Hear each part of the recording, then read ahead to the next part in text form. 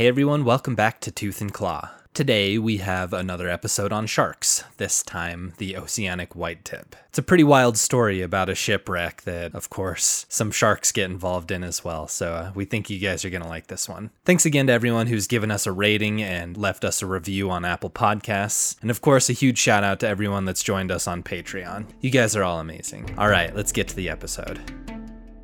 Welcome back, Tooth and Claw. How you guys doing? I'm good. Mike? Never better. All right, yeah. We're recording in Wes's house today. We are. We're in my apartment. Sitting on the floor. Feels kind of nice. I live for A it. little powwow. Mike, does your dad wear New Balance dad shoes? No, not New Balance. They're dad shoes for sure, though. They're such dad shoes that... Are they Kirkland? No, Okay. they're like brandless is how dad they are. They're kind of just like brown, Walmart indiscreet. brown. Yeah. Our dad went with like Kirkland and New Balance, and we like made fun of him a lot. So then he went with those white Nike ones that are like the exact same. The daddiest. Nike. Yeah. All right. Like I Jeff remember. mentioned, we are in my apartment today. It's a little bit of a change for us. Today, we are going to talk about a story that I really like. It's not a typical attack story in that it's more of a survival story that involves an animal, and that animal is the Oceanic white-tip shark. Now, a little bit of a preface here. I am assuming this is the shark that we're dealing with because it is a shark that's known for attacking shipwreck victims. And our story today involves a shipwreck. So because that's kind of the shark that's famous for that, we're going to be saying that's what shark it is. But that's not necessarily the only shark that does that. When people shipwreck and they're floating in the water for a long time, there's a wide number of sharks that could show up and potentially attack them. But the Oceanic white tip is the one that's kind of famous for that. And we'll explain why. Sharks are an animal that we've talked about are really demonized and people kind of are afraid of them. And there's all this fear of sharks. But I've always not felt that afraid of them in situations where you're like on the coast or whatever. You're swimming, you're surfing or snorkeling or whatever.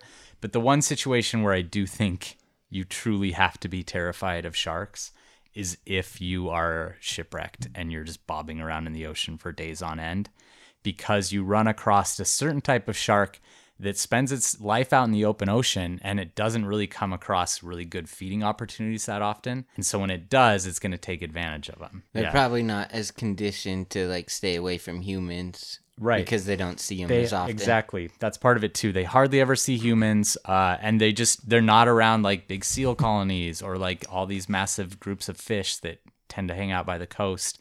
They're much more like roving open ocean predators. And so when they suddenly have this kind of bonanza, they take advantage of it. This Mike, is you're all smiling. reminding me of maybe my favorite cinematic trailer ever to be put out for the movie, the Nicolas Cage movie, USS Indianapolis Men of Courage. Don't watch the movie. It's a terrible movie. Have you Just watched watch- the movie? I did. Watch I've the watched every. trailer and you've watched the movie. The trailer's like 5 minutes long. It's amazing. Yeah.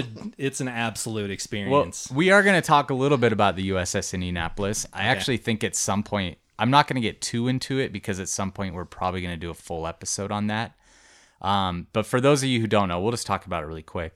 The USS Indianapolis is like considered the largest naval disaster in American history. It was a boat that went down and they had a really secret mission, so no one really knew that they had gone down. And so these guys were floating in the water, like hundreds of men floating in the water for days, and a lot of them ended up getting picked off by sharks. And it's famous because in Jaws, Quint talks about it and tells the story. And Is that how it happens to Nick Cage? I haven't seen it. Does Nicolas Cage turn into Quint? Is it like a prequel? Ooh, that's Oh, yeah. interesting. Yeah. I think it might be. Anyway, that they think that there's a good chance a lot of those sharks that attacked those guys were Oceanic white tips. In fact, some shark experts think it was just Oceanic white tips that came in and attacked them. So that raises a question for me. Do sharks kind of intermingle when they have opportunities to attack and feed like that? So they Okay. are Interesting. like a really solitary species, especially these oceanic ones, because they're pelagic. Do either of you know what pelagic means? You want me to guess? Sure. It's just essentially means open ocean. And an open ocean shark like this, they're very solitary. They're roaming huge distances. But when there's suddenly like say like a dead whale or a shipwreck or something where there's a bunch of food that's in the water, then they gather up, but they become very competitive. So you get these like feeding frenzies. Okay. What is their biggest source of food in the open ocean? Mostly like tuna, fish, cephalopods. So that's like squid and octopus and stuff. They eat a lot of squid. They'll eat anything from like trash that's been dumped out to whale feces. Like they eat a lot of stuff. Can anything eat jellyfish? Yeah. Yeah, lots of stuff. Like sea turtles eat jellyfish. I'm sure certain sharks eat jellyfish. But these guys mostly, I think the bulk of their diet is going to be bony fishes and cephalopods, so squid. So they are the ultimate opportunists. And I guess I kind of launched into the biology stuff earlier than I planned, but there is a little bit more that we'll go over with them. But we're going to talk about the story of there was 5 people on this boat called the Trashmen. So Nice name. yeah, in October 1982, the 58-foot yacht Trashman was set to set sail from Maine to Florida. It was named Trashman because the owner of the yacht had made a lot of his money in like sanitation, and so he named it Trashman. But actually, the 5 people that ended up being on this boat for this trip weren't owners of the boat. They had just been hired to move the boat from Maine to Florida. Now, Deborah Scaling Kiley is going to be our main character. We're going to call her Debbie from now on. But she had extensive sailing experience. She was the first woman to complete this yacht sailing race around the world. She was 24 at the time of this voyage, and she really was just very comfortable on a boat in the water. She was kind of a bit of a badass. This lady, I watched a lot of this information came from a show that I saw on Discovery Channel. I think it was called I Shouldn't Be Alive. But then I listened to a few podcasts that she was on, or no, sorry, she wasn't on, and that told her story, and I read a bunch of articles. And then she actually wrote a book too, which I didn't have time to read. But and then on that note, a lot of these stories differed quite a bit one from another. So if anyone out there knows this story or knows this person, and Or if she wants to call in. well, she's dead, so she's probably not going to call in. That'd be pretty cool if she called in. It would be cool if she called in. We're on the floor. We could have a little seance. Have a pretty big scoop. Anyway, the captain of the boat was this guy, John Lippeth, who had a lot of sailing experience as well, but he was kind of an idiot. I guess he hung around on this town in Maine and was like super drunk all the time. And Debbie, when she got contracted to be on this boat, she got a little nervous because this guy just seemed not that great of a captain. And she was going to quit and leave. And he pressured her into going. He said that if she didn't get on the boat, then she would never sail again. Like he would make it his life's mission to make sure she never sailed again. So he was kind of a bully, is the vibe that I got. And then he brought his girlfriend, Meg Mooney, who didn't have any sailing experience. She was just kind of along for the ride. Now, Brad Kavanaugh was a friend of Debbie's. He was a pretty good sailor, and he was coming along as well. And then the final person was this guy, Mark Adams, who's British, and he was a total wild card. He lied to Debbie about owning a boat, or he was about to own a boat, and he lied about all this stuff, and he was kind of just like a dickhead. Like he wasn't that nice to her, at least. Who knows how he was in his personal life, but her experience with him wasn't that great. So that's Mark. Okay, so the journey started with like perfect weather. The crew's making great time. Debbie and Meg were kind of bonding. Meg's, again, the girlfriend that came along. But when they were like a few hundred miles off the coast from North Carolina, they started hitting a tropical storm. And when this happened, Debbie was asleep and she woke up and went upstairs. And Mark was at the helm. The boat's getting knocked all over the place. And he's just blackout drunk, yelling like hollering and just like having the best time. But he's totally drunk. So like Captain Dan in Forrest Gump, kind of. Yeah, exactly. Yeah. So Debbie took over and she like tried to control this boat for like 12 hours after that. And then she got exhausted and went to bed. And then she got woken up by Brad, who was like, hey, we're sinking. Because at this point, this tropical storm had become a full-blown, like huge tropical storm. They were on 30-foot waves and they had just rolled off a wave and like gone into an actual free fall. And all this gear and stuff broke out the windows in the boat, and the boat was filling up with water. So she was sleeping through that. Yeah, I mean, I that's the thing. It's like one of the accounts made it seem like she was cognizant for that and like conscious, and another one said she woke up to like chest deep water. So I don't totally get it. Okay, but Herself down. did say that she had been like manning the helm for 12 hours before this, and she was just totally exhausted. Yeah. Anyway, in all this ruckus, Meg had gotten hurt. She had been like tethered and her tether came undone and she fell into all this rigging and the rigging cut her leg really badly. So her leg had been cut wide open. Sharks are going to smell that. Yep, Jeff knows where we're going with that. Also, while they were in trouble, John had called the Coast Guard and had said, hey, we need to come in. This is before the boat had started to sink. And he was like, hey, we need to come in to Wilmington, North Carolina. And the Coast Guard was like, yeah, you should come in. And then John realized he didn't have any of the charts or maps or anything that he needed to get in. So the Coast Guard said they'd send help, but it would take 5 hours to get there. What? And they didn't have 5 hours. So they start going down. Coast Guard doesn't show up. And like I said, this huge wave picked up the boat and sank them. So as it was going down, Mark managed to unhook this canister that holds all their survival gear plus a survival raft. And meanwhile, Brad unhooks this 13-foot rubber dinghy. And they both get these things in the water like right before the Trashman starts to sink. So Mark hits the water with the inflatable life raft and the survival gear, and it inflates and blows away. So Mark is, again, like the wild card. Mark. Like, no one really likes him that much. And everything they needed blows away. In that raft, they had emergency beacons. They had water makers that they could convert seawater to fresh water. They had food. They had fish hooks. They had all sorts of gear to keep them alive. On the other hand, the rubber dinghy that Brad had saved was completely empty. It was just a basic rubber dinghy. So they all held on to this rubber dinghy in the water, and it's floating upside down. When it had gotten knocked into the water, it was upside down. They're all holding on to it, and they watched the Trashman slip below the surface. And Debbie remarked that that was the most alone she's ever felt in her entire life. So the thing is... What's the most alone you've ever felt? Ugh, that's a good question. Probably up on the Arctic, like in the Arctic doing polar bear work. There was one time when I was up there and it was like the middle of winter and it never got light. And it was just, it was good for me, but I felt pretty alone. Yeah. How about you? I don't know. Yeah. That's a good answer, though. Anyway, so it was 40 degrees outside, but the water temperature was 76.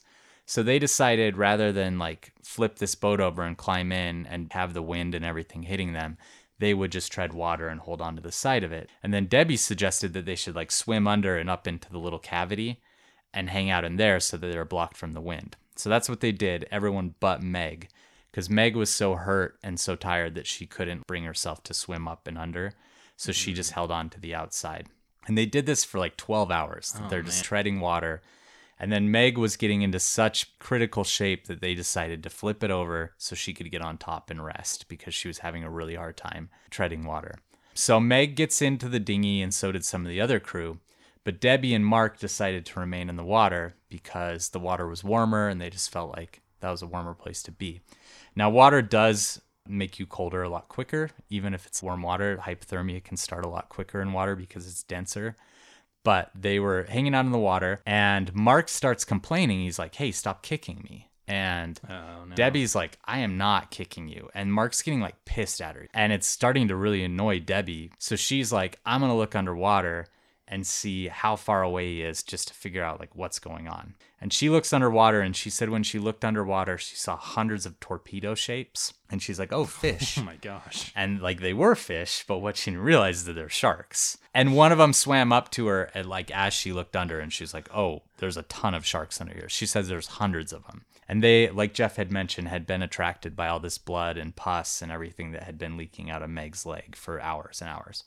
So she and Mark immediately jump into the dinghy. And as soon as they jump in, she said everyone just looked out in like stunned silence because there's just fins everywhere. What time of day is it?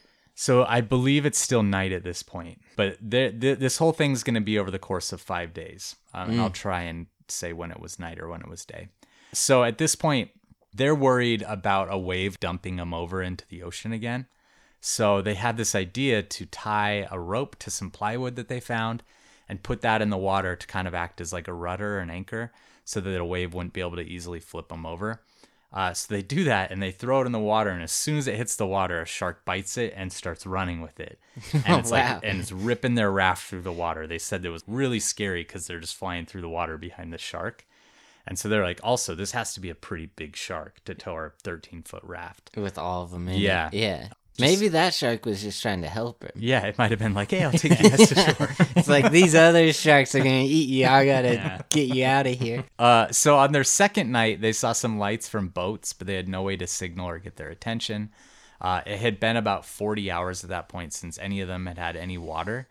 And they finally got a little bit of luck that night because they had a tiny little rainstorm that let them at least wet their pallets. I thought, weren't they in like a tropical storm? Yeah. It wasn't raining a lot? There's like seawater splashing in, and at that point they were just trying to like survive. They weren't trying to get water. Now the sharks were unrelenting. They're bumping the tiny craft, terrifying them all the time.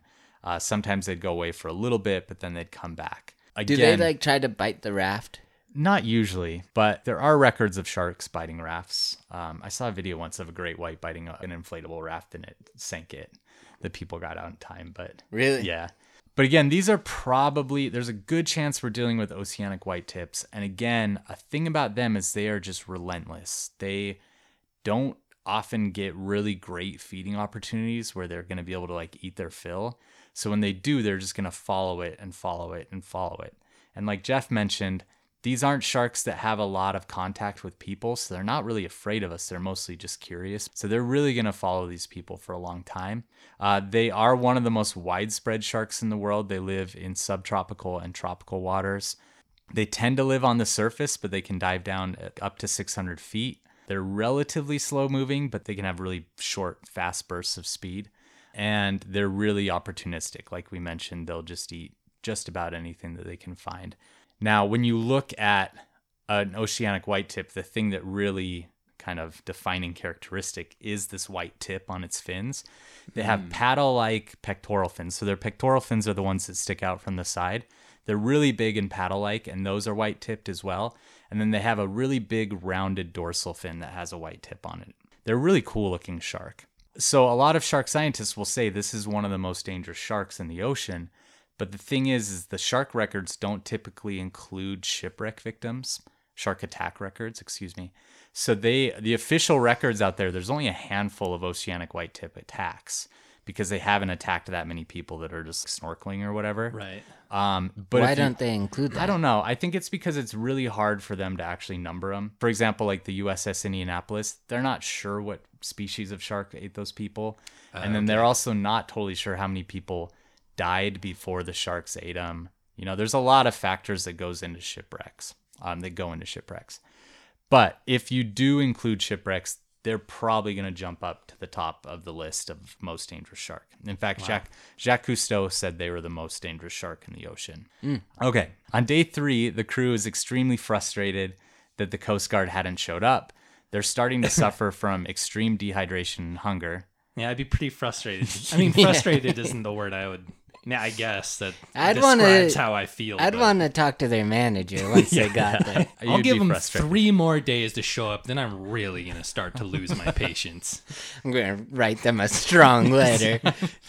Anyway, so like I mentioned, they're all really dehydrated and hungry.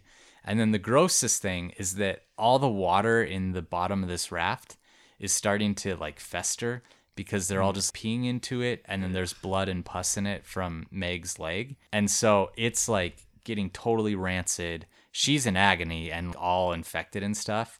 But because they're sitting in this water, they're all getting staph infections too. So they all have open wounds and sores on them that are itchy and gross. That sucks. And they're literally just soaking in this mixture of urine, blood, and pus and seawater. Yeah, it's really gross. And Debbie realizes at this point Meg is dying. Meg has blood poisoning.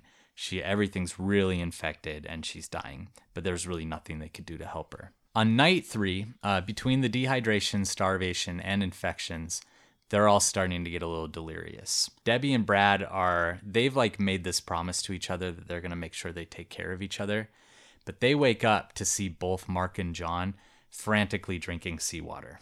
Oh no. Now, are we supposed to drink seawater ever? Is there ever a time when you drink seawater? If you get thirsty enough, you drink it. If you're low on like sodium content, then you... It's got to be so hard not to. Like, I'm sure they knew that you can't.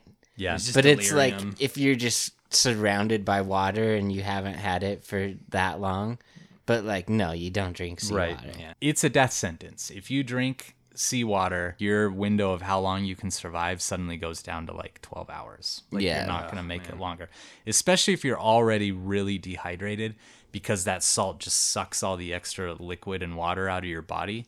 So it just dehydrates you to a really high level, and it leads to all sorts of organ failure and neural failure too. So your kidneys shut down, your brain stops working.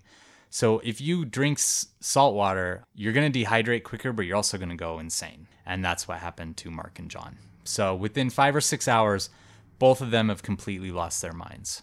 John is totally hallucinating and he's delusional, and he keeps telling everyone that he can see land, and he's insisting that he just needs to go get his car. And so like he keeps telling him like, I see land, I'm just gonna go get my car, I'm gonna go hop in my car. And they're all like, no, you can't see, we're in the middle of the Atlantic Ocean. But he won't stop, and this goes on for hours and hours. And suddenly he stands up and just jumps off the boat. Wordlessly just stands up, jumps off, because he's decided he's gonna go get his car. And as he's drifting away from the boat, Meg's weakly calling out to him, because this is her boyfriend, and her calls get cut off by, they said, the most blood-curdling, shrill scream that any of them had ever heard in their lives as he gets ripped apart by sharks. Oh, jeez. Yeah. So they all see, like, the blood boil up, and he just, like, immediately gets killed by sharks. Didn't quite make it to the car. Didn't make it to the car. I kind of feel happy for the sharks, though. Like, Yeah, they're getting they've like been a waiting good a payday. while Yeah, and finally. haven't gotten any food yet. It's you true. know, Yeah. And by all accounts, John and Mark weren't that nice to Debbie, at least. Yeah. So Yeah, they totally deserve to get eaten they don't. violently by sharks. They don't. They don't. I shouldn't have said that. I shouldn't Anyway. have said mine either. Meg is like at this point also like very close to dying, and Mark, who is also going crazy, starts coming on to her and saying like, hey, are we gonna have sex or what? And she's like, no, like obviously not. And then he's like, hey, I gotta go to 7-Eleven for some beer and cigarettes, and he jumps off the boat as well. When he jumped off the boat, he was hanging onto the side, and the sharks grab him and pull him under the boat. And so both Meg, Debbie, and Brad, all three of them, felt Mark getting ripped apart by all these sharks underneath them. So they could literally like feel him like scratching at the boat and like feel all the sharks bouncing around, and they could hear him screaming and everything underneath the boat as he was getting ripped apart, because all there was this like plastic or rubber bottom, Right. Yeah. And Oh so my gosh. she says that it was like by far the most horrifying moment of her entire life, hearing and seeing Mark get ripped apart by sharks underneath the boat. And this happened they said it felt like ages, but it could have been like hours, because the sharks kept just coming in and eating any little scrap that was left over. Dude. Yeah. So again, these are the ultimate opportunists, because they just really don't get big paydays like this that much. So on the fourth night, Meg starts moving her hands around in the air, and they talked about it like she was tracing lines in the air, and they're all getting a little creeped out. And then she looks at Debbie and Brad and starts speaking in tongues. And her last words were, I'm taking 3 souls and leaving you to tell. And then she died. So they woke up. Yeah. Whoa. Yeah. I don't know what that. That's Yeah. I mean, she had lost her mind, but Okay. they woke up and she was dead. And they actually debated quickly if they could eat her. And she had been infected to a level to where they were like, nah, we don't think we can. So they decided to like remove her clothing and jewelry to hopefully give to her family. And then they put her naked body on the side of the raft and had like a mini funeral, and then gently pushed her in there. And then they both kind of ducked under this little thing on the raft where they could get out of the sun, and closed their eyes and their ears so that they couldn't hear any shark activity with her. Oh man. So they're both starting to get really sick, Debbie and Brad, because they're sitting in this festering water, and they decide that they have to empty out the water. And they hadn't seen any sharks Do we for know hours. how long they've been in This the is raft? day 5. Okay.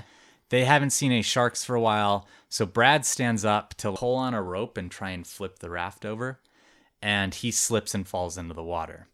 And Debbie at this point is kind of losing her mind too, and she just won't help Brad up. Now he's totally conscious, and he's in the water trying to get out, and he's so exhausted he can't pull himself out.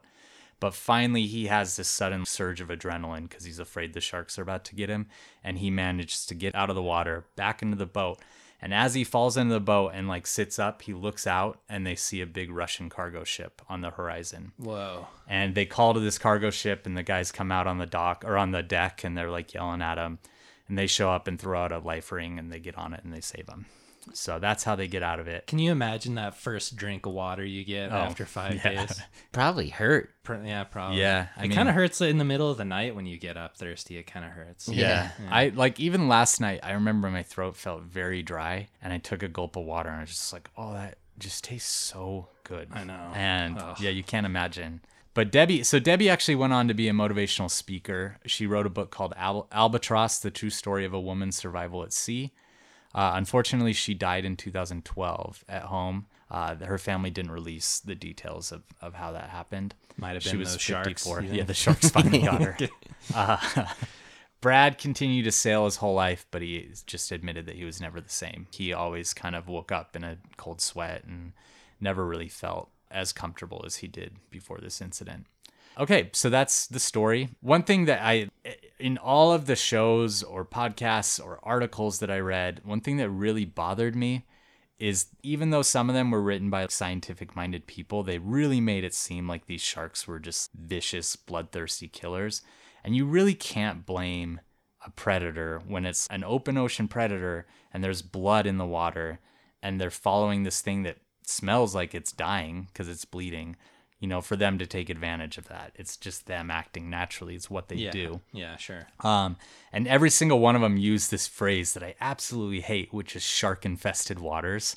That's their habitat. They live in the ocean. It's not infested with sharks. It's not a virus. They're not bad for it. That's where they belong. That's where they live. If anything, the ocean's infested with humans. Sharks belong there. And we're definitely entering into their realm when we go sailing around the world or when we do these kind of things. It's just the risk that you take. That doesn't say like, oh, these people died and who cares? Like, but what would you say instead?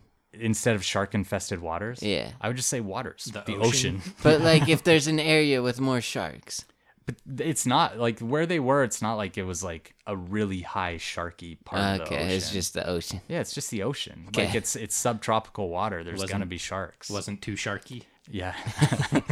I mean, there are parts of the world where there's lots of sharks, but I would just say like high population, high density shark area or something. That rolls off the tongue a lot easier. It doesn't.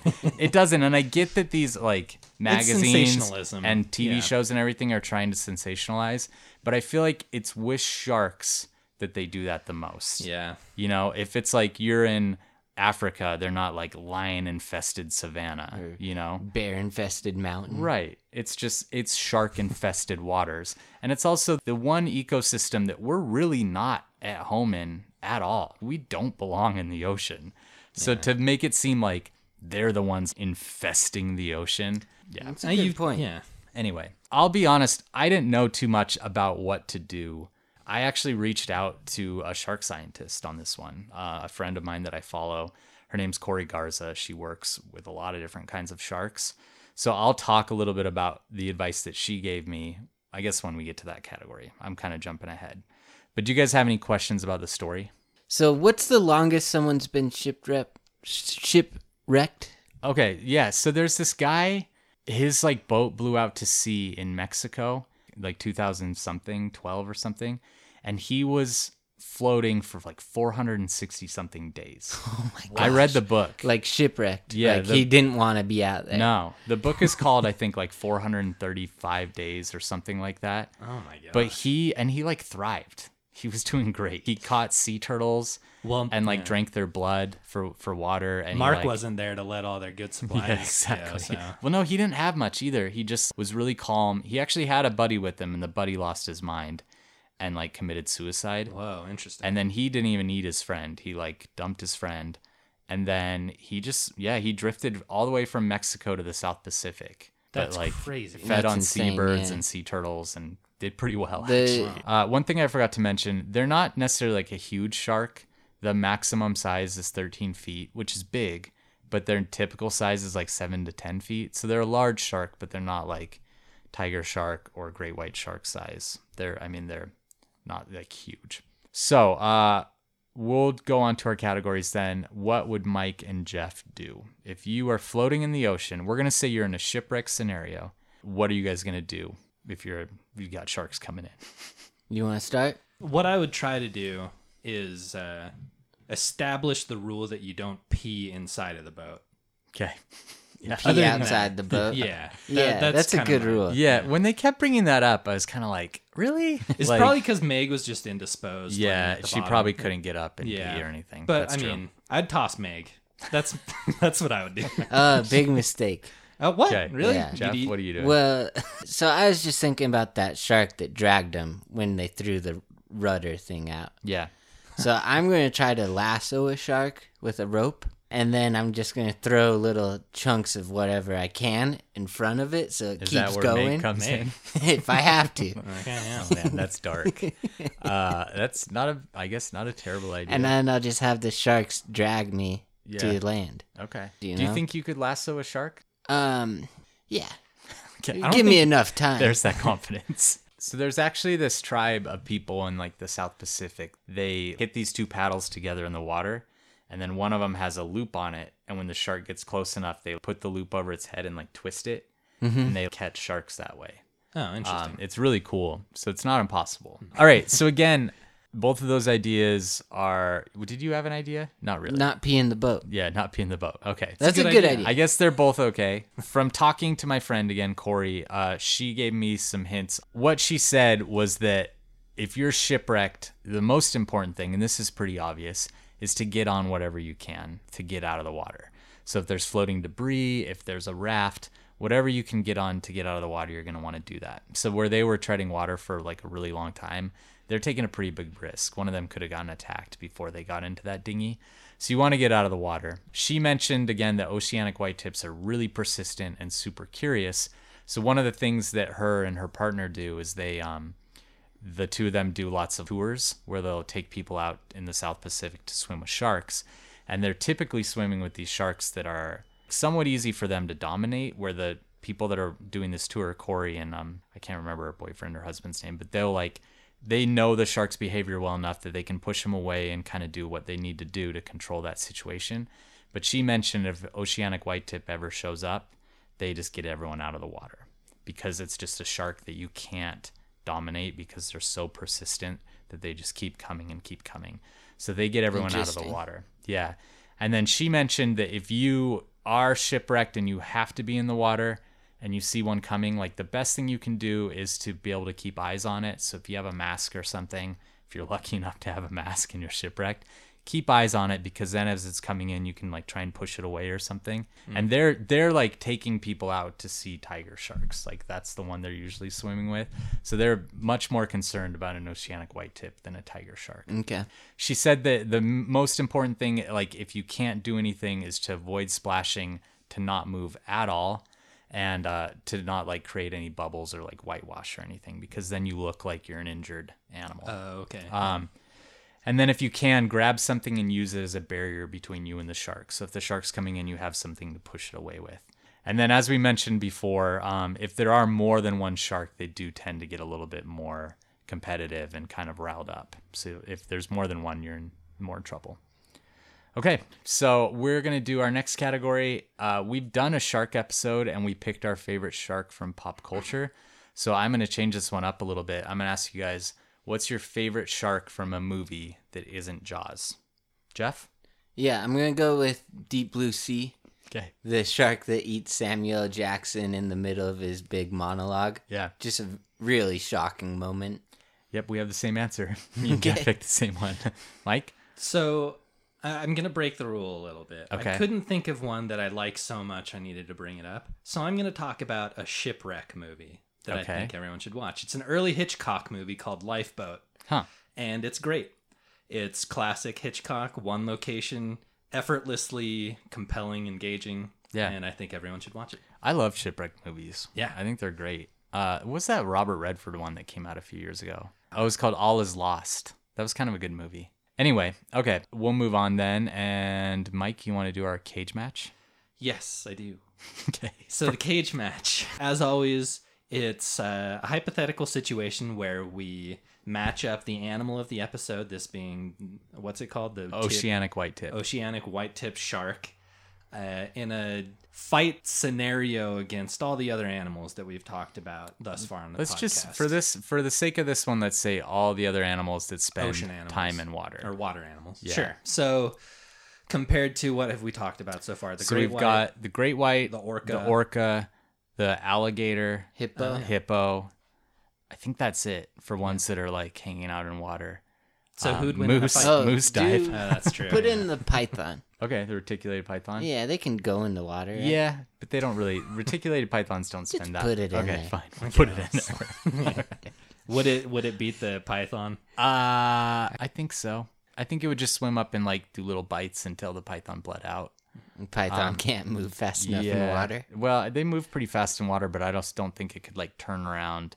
The python's so long that the shark could just like nip at its tail or whatever until.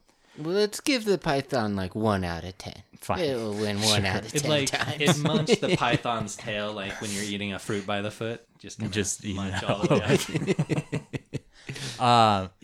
Of our aquatic animals, I'm going to say that the only one this could possibly be is the alligator. I think if there's an alligator floating out in the middle of the ocean, oceanic whitetip could probably An kill alligator it. that got shipwrecked. Yeah, or one that just decided for some reason to go out in the middle of the ocean. But the great white's beating it for sure. The orca definitely, and the hippo too.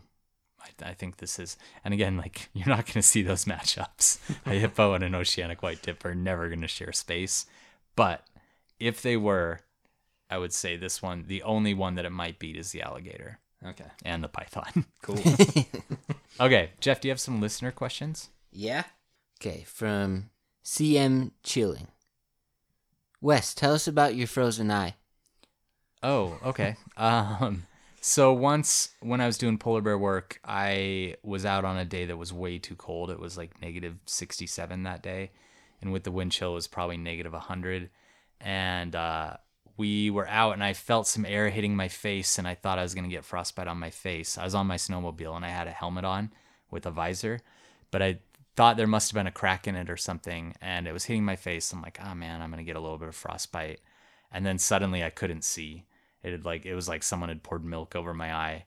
And so I pulled over and we carried this little sled behind us that we could actually get in to get out of the cold. And so I got in that and took my gloves off and like reached up and touched my eye and it felt like it was like rock hard. And then I just held my palm to it for probably like 30 seconds and it thawed out and I could see again. And then it twitched for like 2.5 months after that. Pretty crazy. Yeah. And everyone was like, oh, you can't freeze your eye. And I was like, no, you definitely can. Like it definitely happened to me. But yeah. Okay, from Hey Drew BB. What's your favorite animal defense mechanism? Do you guys have any answers to Ooh, that? I got 3. Okay. Whoa. Why don't you do yours first? So I was thinking between a skunk, a porcupine, and a roly-poly. Okay. I think it's cute how you call them porcupines. Well, that's what I'm going with. Okay. A porcupine. Porcupine. Porcupine. Yeah. I guess I'm going like pokeypines. Okay. Porcupines, porcupines. What's So a it's pork. pokey? What do we? No, I don't know where No, we're but going. that's just like why I Said porcupine. like I just think they're pokey. Oh, they're pokey. Okay. Yeah. Okay. Gotcha. But that's what I'm going with. Okay. Mine is a horned lizard, and they can shoot a little stream of blood out of their eye. And Oh, it's yeah, like, that's cool. It stops animals because they like freak out, I think. I'm gonna go with armadillo. I think that's kind of cute. Yeah, They rolling wall up. and yeah, Okay. All I right. like them. Yeah. Good question, Drew. Yeah, I like that one. From Destino Hoffman. Is it true that you can evade a crocodile by running in a zigzag pattern? I've heard that before. I don't think personally that's what I would do. I think I would just sprint. We talked about it. Crocodilians, alligators, and crocodiles, they can be pretty fast on land. But if you just run away, they're not going to like full on chase you. So I would just run away. I wouldn't worry about doing a zigzag. I'd just get out of there. Okay. From Brandon Dodel. Your favorite food? Breakfast foods. I'm gonna go with Belgian waffles. Why'd you pick breakfast? You just want to do No, breakfast I mean that's foods? just my favorite. That's thing your to favorite. eat, and I think that's my favorite of the breakfast. Jeff? I either like a big medium rare steak with barbecue sauce or spaghetti with garlic bread. Okay. I I like this Indian dish called mali kofta. That's probably my favorite food. So cultured. Meh, I just love it. Super It's so cool. good. It does sound good. Okay, from Teddy. Lots of Y's. Yeah, Okay. and D's. How long do you have to get to the hospital after a venomous snake bite? So, obviously, it depends on the snake, but maybe you could just give like a couple different snakes and how much time you would have. Yeah. If it was like a cobra, you would have like less than an hour. A common Indian cobra, a spectacled cobra. If it's a black mamba, you have like less than 15 minutes. Oh. If it's a rattlesnake, you probably have hours, if not. The thing is, like, the second that venom hits your bloodstream, regardless of the snake, it's going to start doing its work. So if it's a rattlesnake, it's a hemotoxic venom. So that venom is going to break down the blood system in your body. And you're going to start to see bruising, and you can lose limbs and stuff, or fingers. So the quicker you get to the hospital, the better. But a rattlesnake probably isn't going to kill you. Our grandpa got bit on the leg by a rattlesnake and never went to the hospital, Yeah. and his leg turned like black for Yeah. like a couple weeks. I'm going to tell that whole story when we do a rattlesnake episode. Okay. But yeah. He died, though. But He on did the- die. He did die. Yeah. But How many years later? who knows if it was related? As far as like neurotoxic snakes, which is like cobras, coral snakes, that actually affects your nervous system, and it has a whole different kind of effect on you. And those are usually the ones that act quicker and will kill you a lot faster. But it really just depends on the snake. Okay. And then we're going to go with 2 Patreon questions. Okay. How would the 8 main species of bear rank from least aggressive to most aggressive? Okay, I'm going to ask you guys, what do you think the least aggressive bear is? Least aggressive. Koala Black bear. No. Koalas aren't a bear. Asiatic black bear? No, they're Panda. probably the most aggressive. Panda. Yeah. I would probably say it's giant panda. Oh, really? Yeah. They're not aggressive? No. So giant pandas are probably the least aggressive. Next, I would probably put spectacled bears, because they just really haven't attacked many people. Then sun bears. Then probably American black bears. Then probably polar bears. Then Asiatic black bears. Then grizzly bears. And then the most aggressive is probably sloth bears. That was least to most. Most to least would be sloth, grizzly, Asiatic black bear, polar, American black bear, sun bear, spectacled bear, giant panda. Yeah. Spectacled bears wearing your glasses? Is that what? That's what Paddington is. Paddington's a spectacled He bear. wears glasses. I still sometimes haven't seen probably. it. His You should aunt watch it. does. Yeah. Okay. Yeah. All right. They're called spectacled bears because they often have a pattern that looks like glasses on their face. Yeah. Okay. And then Andean bears, their other name. from Joannara. Okay. What's the difference between a lizard and a reptile? There is no difference. They're one and the same. A lizard is a reptile. Reptiles include lizards, crocodilians, snakes, turtles, and tuataras, which are like a kind of an ancient relic. Yeah. So that's our listener questions. Our next category is how are we messing things up for them? Again, We're not, right? we are. Oh, we are. Sharks? Yeah. Yeah. Really? Yeah. Okay. Jeff's being a little facetious right now, but the thing that really affects sharks are long lines and then just direct catches for shark fin soup. So long lines, commercial fisheries will put out these long lines where they catch tons of big fish with them, but sharks are attracted to them and they eat these hooks and then they end up dying, and it's bycatch. They're not targeting them, but It's messed up. and then, of course, like fleets that are actually fishing for sharks, for shark fin soup. And as we mentioned before, sharks are probably the animal that we're going to talk about that's like been persecuted the most by humans. And we mentioned on our Great White Shark episode, we're losing up to 100 million sharks a year. And oceanic whitetips are actually one of the species that has been hardest hit. And that's because they're out in the open ocean where a lot of these fishing vessels are, and they're really attracted to any kind of food they can find. So they're a pretty easy catch for them. And there's scientists that have worked with them that say there's one study that was between 1992 and 2000. So in 8 years, they estimate that the global population of oceanic whitetips dropped by 70% in Oh, 8 that years. sucks. Yeah. And then another study in the Gulf of Mexico, kind of in that same period, thinks that the Gulf of Mexico population dropped by 99%. So they're really just getting wiped out. They're in a lot of trouble. Gotcha. And they're a beautiful shark. Yeah, they look really cool. They're so cool, and they're just such an impressive animal in that they just wander these huge expanses, and like it's like they're finding food in a desert. You know, it's really hard to find food in the open ocean, and they're really good at it. So their current IUCN status is critically endangered. They're in trouble. I just really like how pelagic they are. Yeah. Good job, Mike. What's like new vocabulary? What's the best thing people can do to help them? So the best thing you can do to help sharks is to make really smart seafood choices. So if you're getting seafood from places that do these kind of long line fisheries where they are just killing any animal that decides to bite the hook, you're paying into this system of killing sharks. Like a very direct way, obviously, is if you're buying like shark fin soup, but also if you're buying unsustainable seafood, you're part of that problem. So if you eat seafood, I actually have stopped eating seafood just because I have found it so hard to navigate figuring out if it's sustainable or not. But if you decide you want to eat seafood, make sure you get it from sustainable sources. Make sure you know how it's being caught. If it's longline fisheries, there's a good chance bycatch is sharks. All right. Yeah. So where can you find them? Throughout tropical and subtropical oceans all over the world. All right. And finally, do we like this animal? I'll go first. As I've mentioned, sharks are some of my favorite animals. Oceanic whitetips are a top 5 shark for me. I love them. I think they're beautiful. They're probably the species, like I've seen great whites in the wild now. They're probably the next one on my list that I would be most excited to see. Yeah, I like them a lot. I really like sharks. I would say this is in like my top half favorite sharks. I don't know a ton about them. I think the more I would learn about them, the more I'd like them.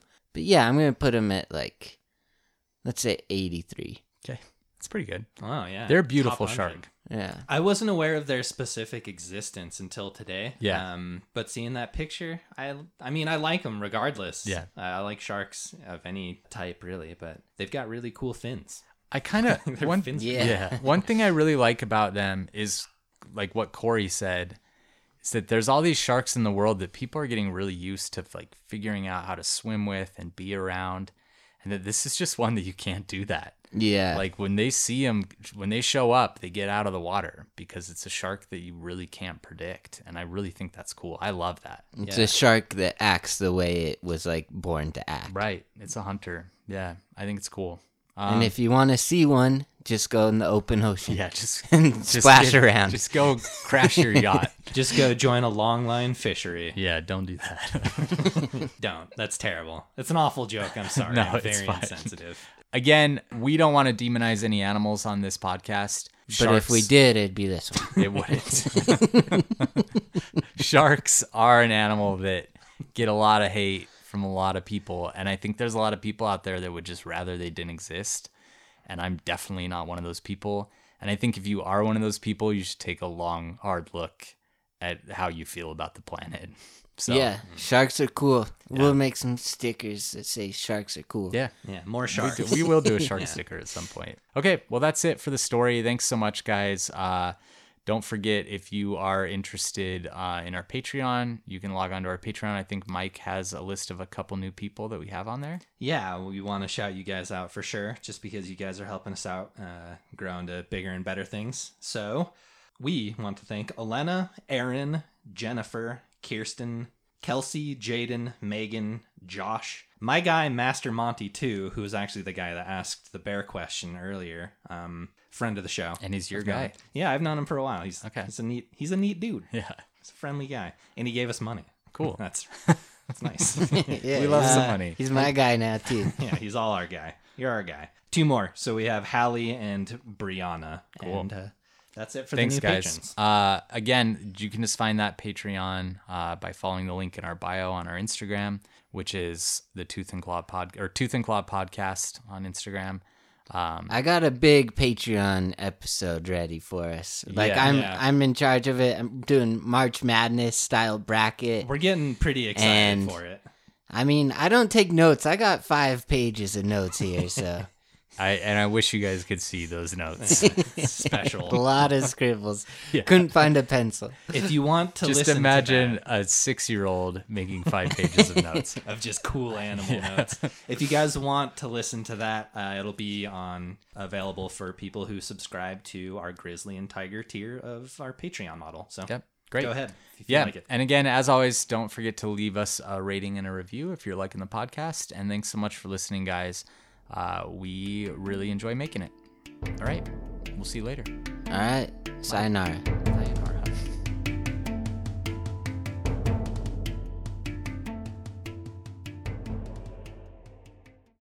Whether you're in a relationship, single, or recently heartbroken, you could be navigating some tough stuff.